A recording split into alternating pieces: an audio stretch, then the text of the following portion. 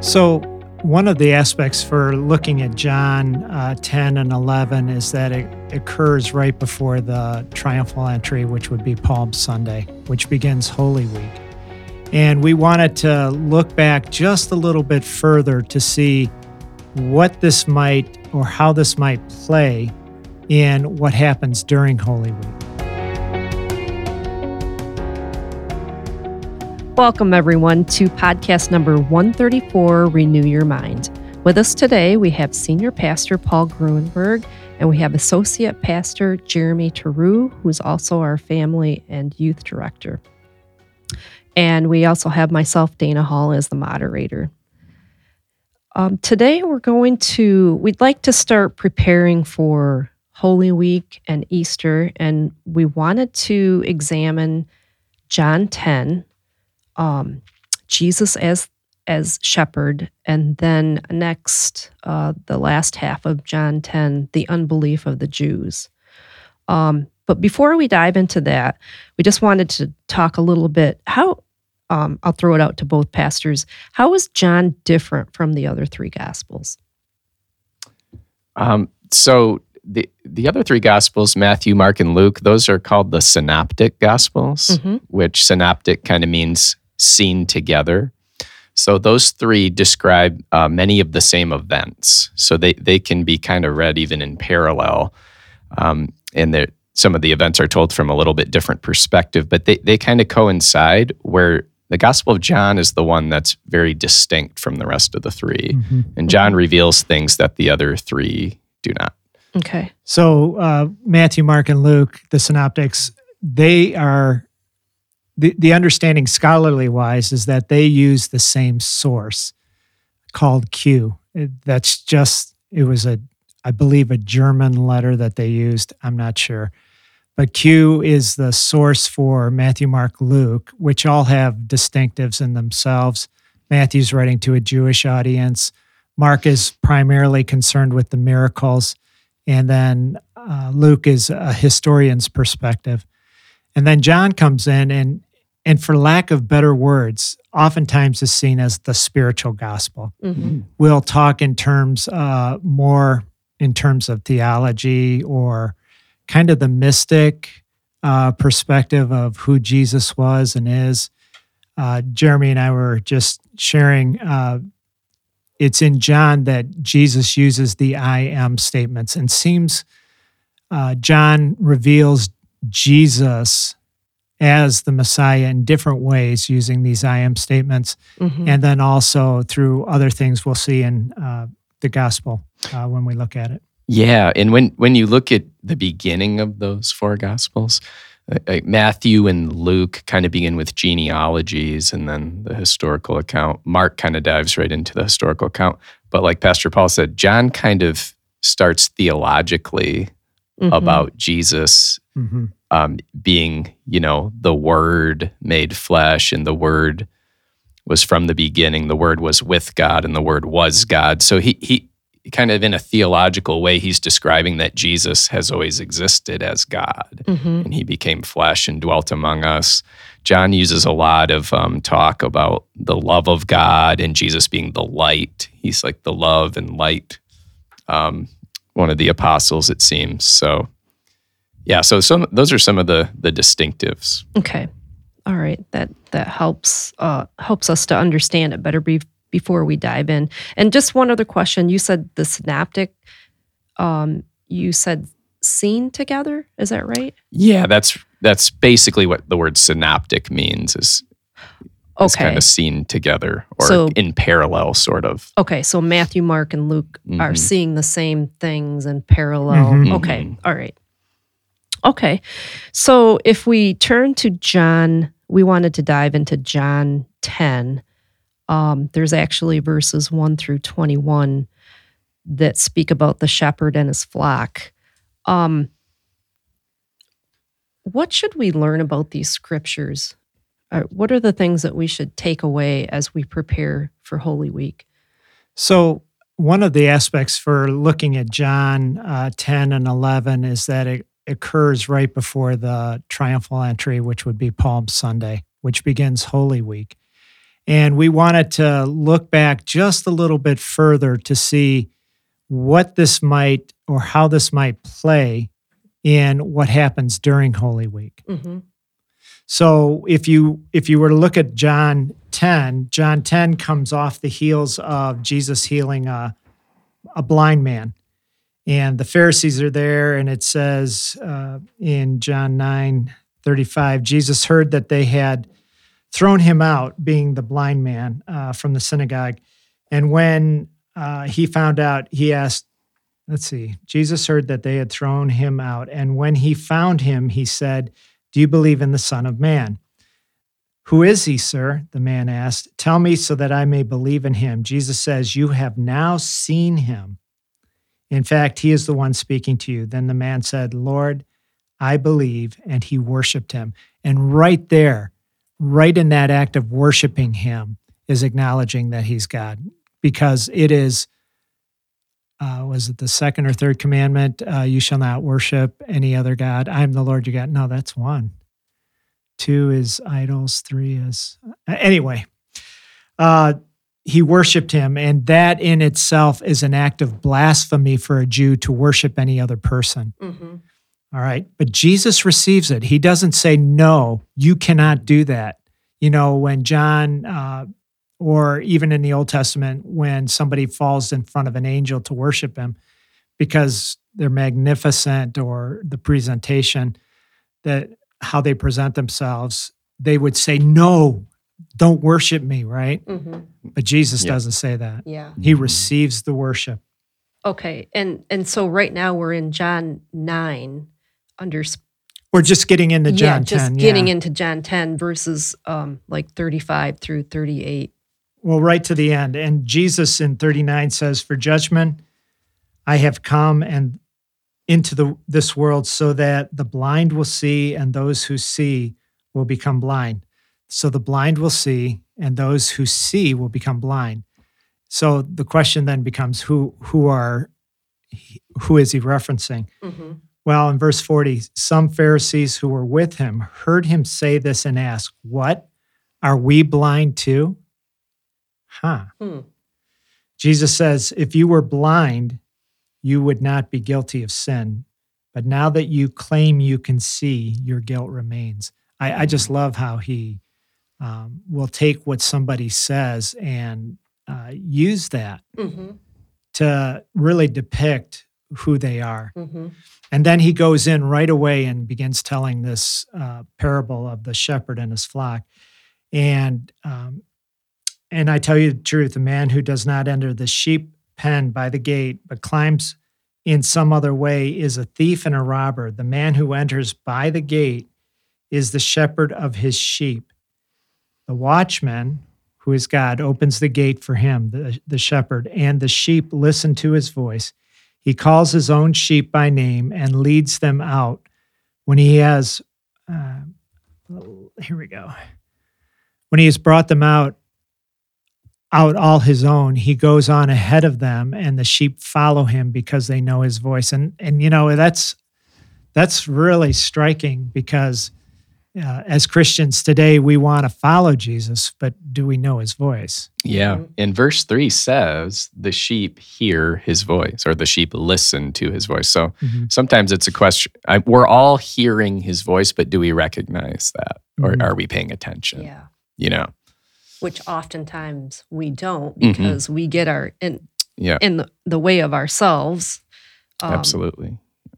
So Jesus is setting us up, right? He's setting up the Pharisees and those who are listening, but they will never follow a stranger. In fact, they will run away from him because they do not recognize a stranger's voice. And then John writes, Jesus used this figure of speech, but they did not understand what he was telling them. I mean,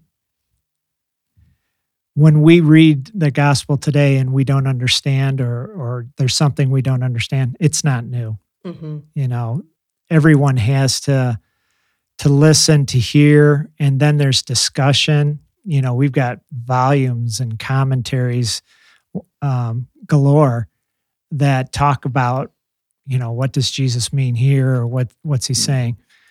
But then he starts getting into some specific stuff here. Therefore, Jesus said again, I tell you the truth, I am the gate for the sheep.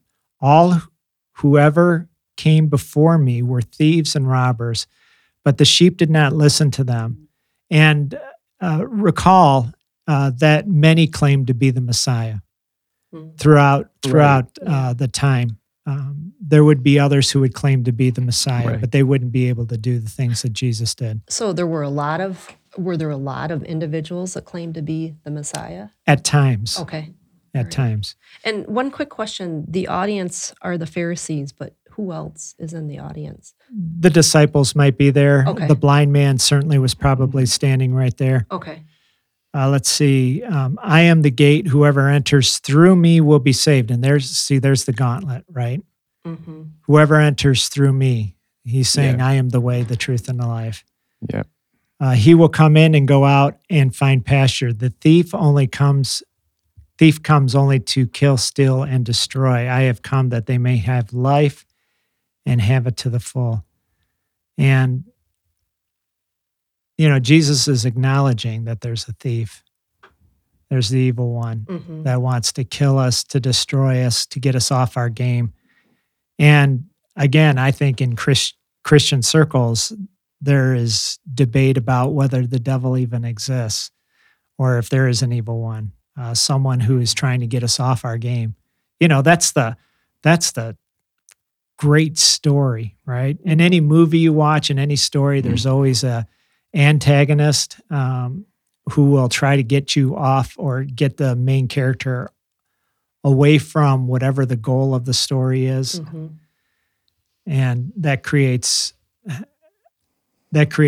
tension, right? Yeah. And no doubt Satan wants nothing more than for believers to not believe that he's real or that he's actually doing anything. Right. He would be very happy if we didn't acknowledge him. Because then there's no we real would evil. Be caught. Yeah. Mm-hmm. Let's see. It goes on to say, I am the good shepherd. The good shepherd lays down his life for his sheep. The hired hand is not the shepherd who owns the sheep. And that was really interesting when I read that, because who's the hired hand then? Is he referencing someone in particular? And it would be. He's referencing the leaders of the Jewish people. Yeah. They're the hired hands. Okay. The hired hand is not the shepherd who owns the sheep. So when he sees a wolf coming, the hired hand, he abandons the sheep and runs away. Then the wolf attacks the flock and scatters it. The man runs away because he's hired hand and cares nothing for the sheep, which is really telling. So then what do the leaders care about? Right. Themselves, to be seen and to be, that's Yep. power and power, to be seen, control. And power, control. And then Jesus says, I am the good shepherd. And what's really interesting about him using this language is shepherds were a necessity, but it wasn't necessarily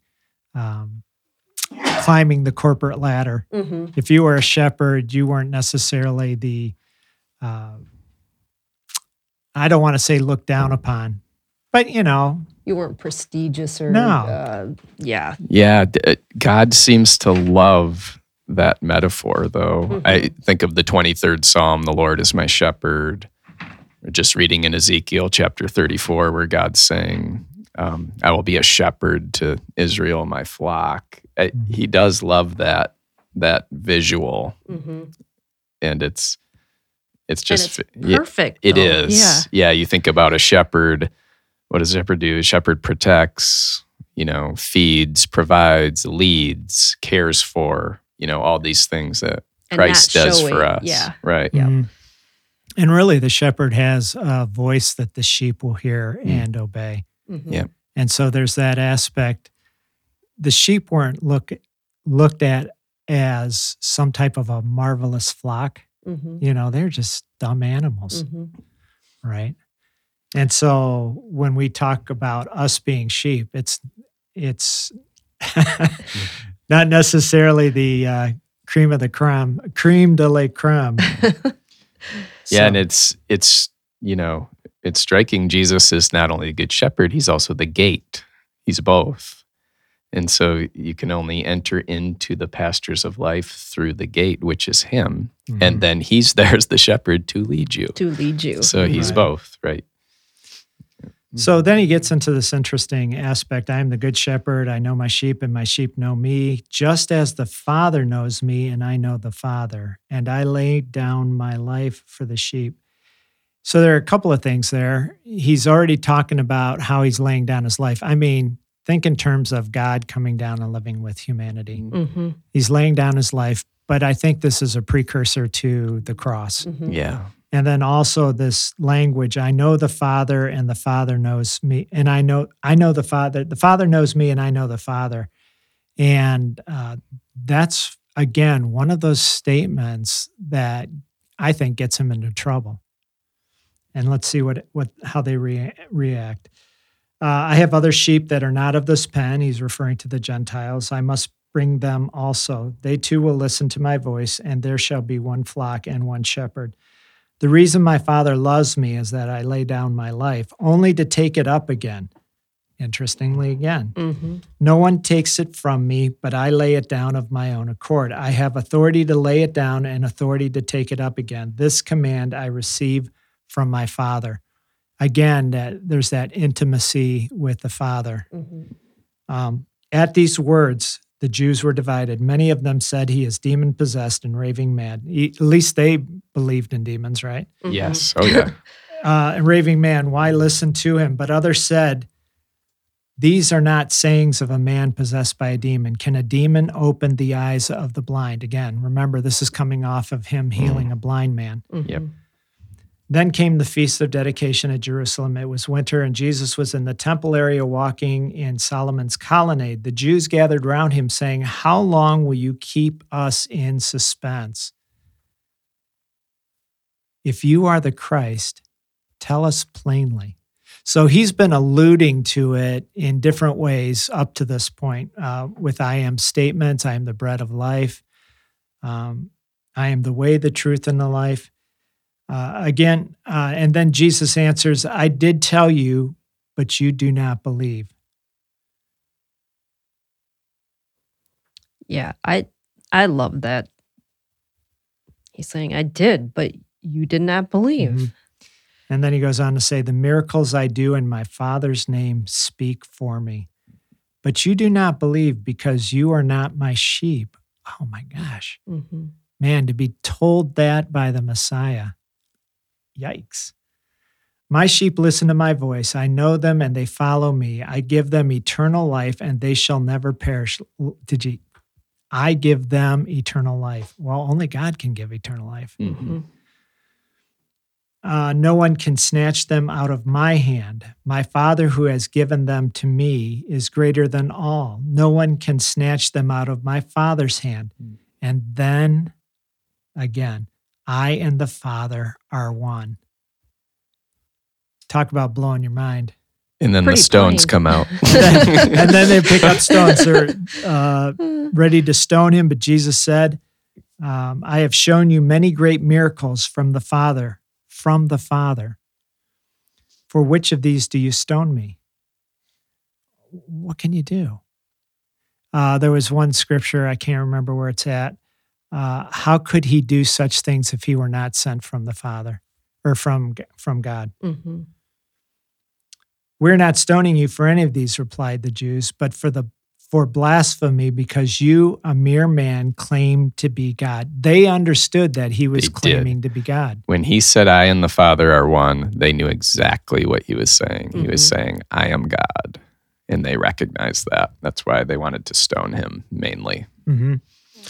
So is it not written in your law, I have said you are gods? If he called them gods, to whom, and this is referencing Psalm 82:6, if he called them gods, to whom the word of God came, and scripture cannot be broken, what about the one to whom the Father sets apart as his very own and sent into the world? Now remember, they were looking for the Messiah, the one that was going to be sent from God. Mm-hmm. They were constantly evaluating all these other messiahs that claimed to be the Messiah and found them wanting. but Jesus is not going to be found wanting. What do you mean by that? They wouldn't be able to truly demonstrate that they were the Messiah. Okay. One of the things that Jesus, not only did he do miracles, but he spoke with authority in a way that people had not heard before. Mm-hmm. Yep.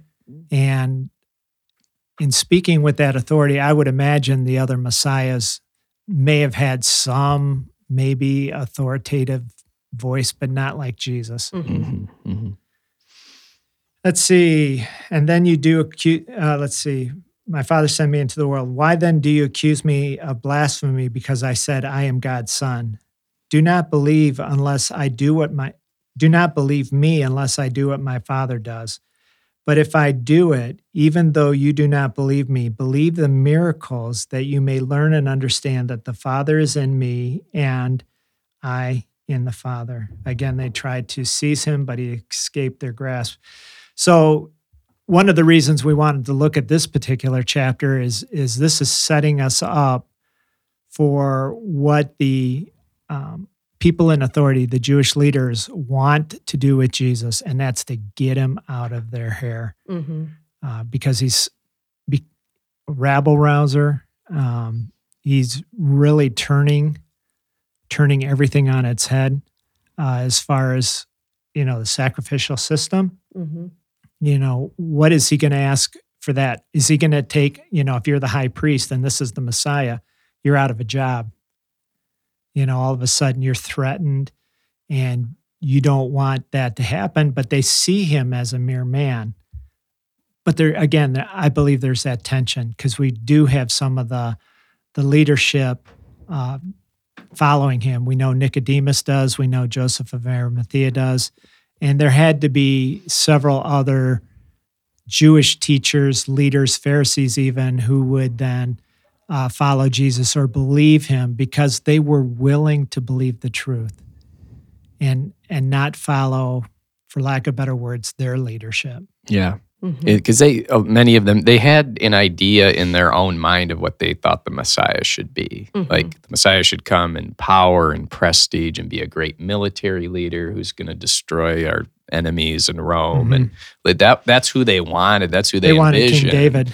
Yeah. And when they did not imagine the Messiah being born as a baby in an animal trough in Bethlehem, growing up in Nazareth, which everyone thought was kind of a worthless town, and being, the humble Messiah that Jesus actually is. So they had so much trouble with grasping, how could this be the Messiah? I still struggle with, even though I understand that part of it, but when Jesus was in their presence, how did they not know? I mean, I don't know. Well, how do you not know that? Well, it's not like he, in all of the paintings and frescoes where they've got the kind of the halo around the head. But you would wouldn't have think existed. You'd get that. You would just know. But yeah, I think you do see them also really beginning to operate out of fear. Remember they want control and power. Yeah. And I think they become very fearful that he might be the Messiah. And but they want to grasp onto what they have. Yeah. I forgot about the military aspect too. That would be so important. Okay. Wow. I'm kind of speechless. Well, just understand that it didn't happen in a vacuum. There were things that Jesus was doing to poke the bear of the Jewish leadership. Okay. I'm the Messiah. I'm the one who's here in the name of God. In fact, I am God. Yeah. And that causes the leadership, the Jewish leaders, to have to make decisions. And again, the evil one wants them to somehow get rid of this quote unquote problem that Jesus has become for them. Because the devil knows that if they follow him, he's in trouble. Okay. Well, on that note, I think we'll end our podcast. We come to you from the First United Methodist Church of Gaylord, Michigan, and we are located on 215 South Center Street. We have 2 services on Sundays, a traditional at 9 a.m. and a contemporary at 10:45 a.m. And we'd just love to have you join us in person. If you can't come in person, you can still join us via Facebook Live or YouTube. And if you have any questions, you can visit our website or call the office at 989-732-5380. We're excited about Palm Sunday coming up and Holy Week, and we'll have special events on Holy Week or during Holy Week. Monday, Thursday, April the 6th, we have a white breakfast at 9:30 a.m. We also have a 7 p.m. worship time in the sanctuary later that day. On Good Friday, we'll have a worship time at noon. And that's an ecumenical service, so there'll be multiple churches there. Churches. Thank you for saying that because I always struggle with that word. And then on Easter Sunday, we'll have our services, our traditional at 9 a.m. and contemporary at 10:45 a.m., and that would be on April the 9th. And we'd just love to have you join us. So, and I believe there's a brunch in between. Oh, and a brunch in between. Thank you. Forgot to mention that. So thanks, everyone, for listening. And next week, we will be talking about John 11. Thanks, everyone.